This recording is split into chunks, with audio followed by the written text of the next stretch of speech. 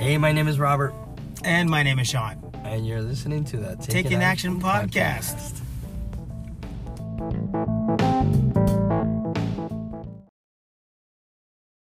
Hey everyone, we're back. I'm Robert. I'm Sean. Taking Action Podcast is live. And the topic we're going to talk about right now is how do you find your passion? Passion in life? Or just passion? I think passion in life. Because the reason this came up was I was thinking about high school I was teaching at a few weeks ago. Just doing some leadership classes with the school. Great kids, great insights, giving them some life tips and things that they're not actually going to learn in school.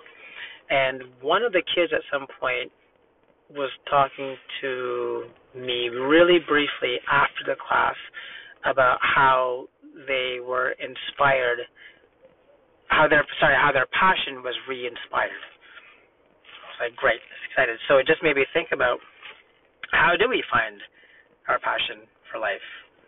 Or how do we find our passion for what we love to do? That's also extremely important. And I think when you find that passion for what you do, then life becomes more passionate. But I think the question is the how. Well, you know what? Interesting thing. When I first started hairstyling, I was a competitor. So. First of all, sorry to interrupt you though. No. You said hairdressing, then you said hairstyling. So do you, as a stylist, do you feel like, I hate when people call it hairstylists, or I hate when people call it hairdressers? Like, do you have a? Yeah. It's like when you're on a cruise ship, you don't call it a boat. This is a ship, not a boat. You know. Well, I find the term hairdressing is really old, so I don't try not to use it. Okay. Hairstyling is a little more modern. Cool. But I get caught in it because that's how I started as a hairdresser. And now you're a stylist. Now you've upgraded. So, but it was interesting when I was a competitor. We were always under time. Everything had to be under time, so we had to complete a certain hairstyle within a certain time. Oh, cool. Okay, so what happened was that in that we'd have to train a lot, but in the training, there'd be days that we'd be training 8 hours, and it seemed like it was an hour. Like time flew by. Because you were enjoying it so much? Yeah, we were just. It's a place, a space where it was like I can only if I had to describe passion, that would be it. We were in the moment where time didn't exist, and 8 hours later.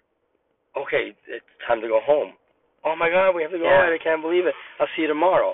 And I'm sure that you guys in the studio, you've had those 100%. moments. 100%. Yeah. And so if I had to describe passion from my end, it's like a passion for me is a place where time flies. Time doesn't exist. It's not. You're not counting down the hours of the day till it's over. Yep. Whatever it may be. It could be in a date. And we've touched on dating before in a podcast, but if you're in a bad date, you're counting every second. Yeah, that's But true. if the date is amazing and the person you enjoy being with, it's almost effortless, and you don't want time to move because you want that moment to be forever. Agreed.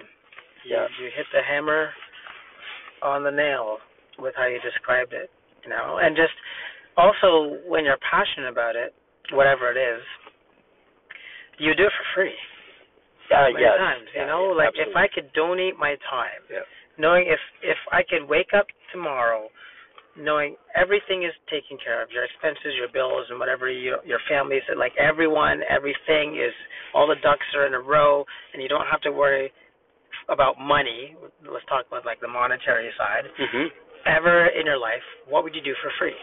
What gets you excited to jump out of bed in the morning? Do that. So when people ask me how do I find my passion, I always let me think about this. Three steps. One is write it down. Like, what are the things that you're excited about? Write that down. I love writing things down.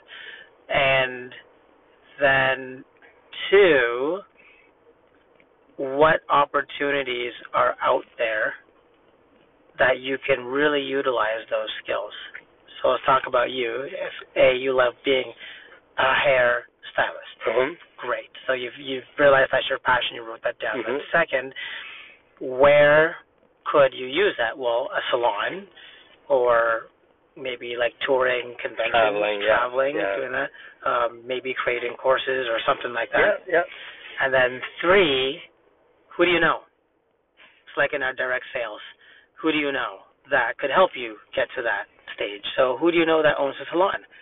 Do you know any other hairstylists?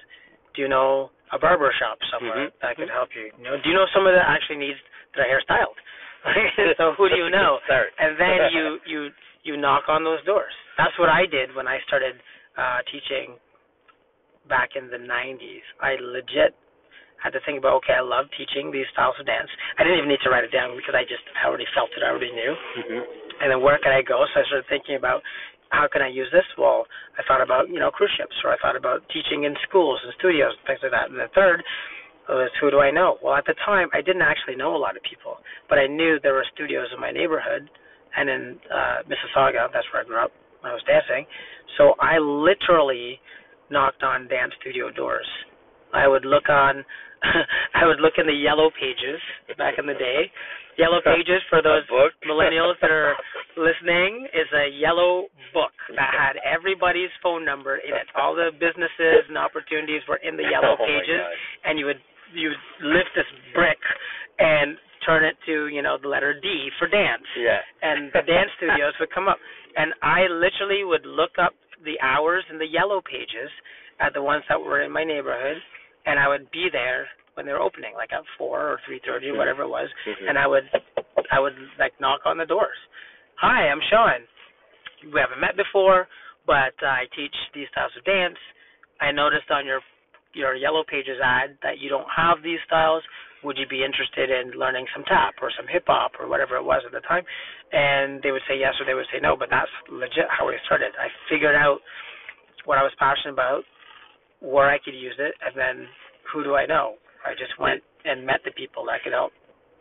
That's amazing. Yeah. You know what's interesting about passion too is, like, once you're passionate about something, let's say people of the same passion gravitate flock together. Yeah, you got it. Birds of a feather. They gravitate to you, together. and all of a sudden, and the ones that don't fit in, that aren't as passionate, eventually weed themselves out. Yep.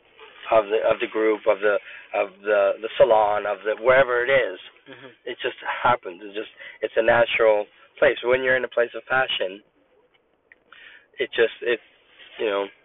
only passion can live in that space. When I was teaching these kids in high school last week or 2 weeks ago, I shared with them, you become the sum of the 5 people you spend the most time with. Yep. And it's so true.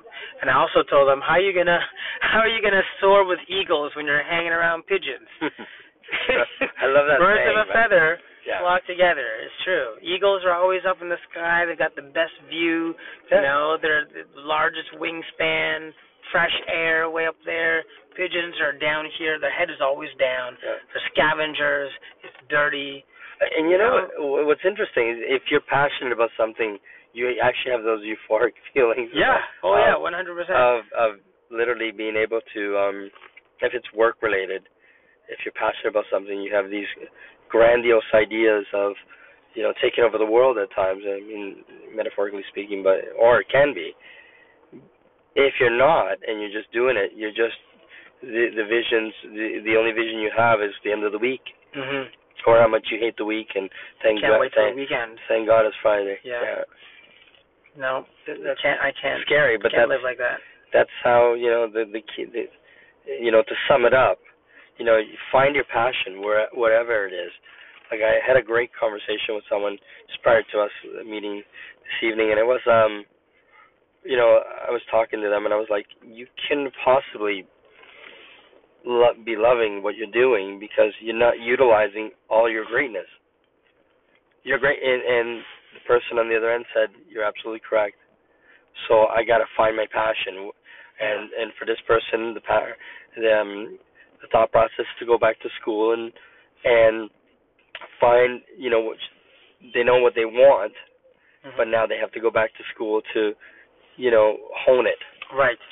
So sometimes you may have to do that. Exactly. Sometimes it takes time. It takes time to discover what your passion is, and then when you realize I'm super passionate about this, and you don't have the skill sets, then you got to figure out how to get the skill sets, and that might not happen overnight, and that's okay. No, but I guarantee in everybody's thought process, they know what they love doing. Yeah. It's just now, doing it. And, and I know some people may listen and go, well, how can I make money? I love gardening. How can I make money doing that? Well, there are a lot of ways. There are a lot of ways.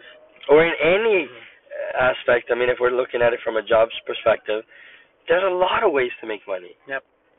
It just takes some creativity, some thought, and creativity. Some time. Yeah, and it'll happen.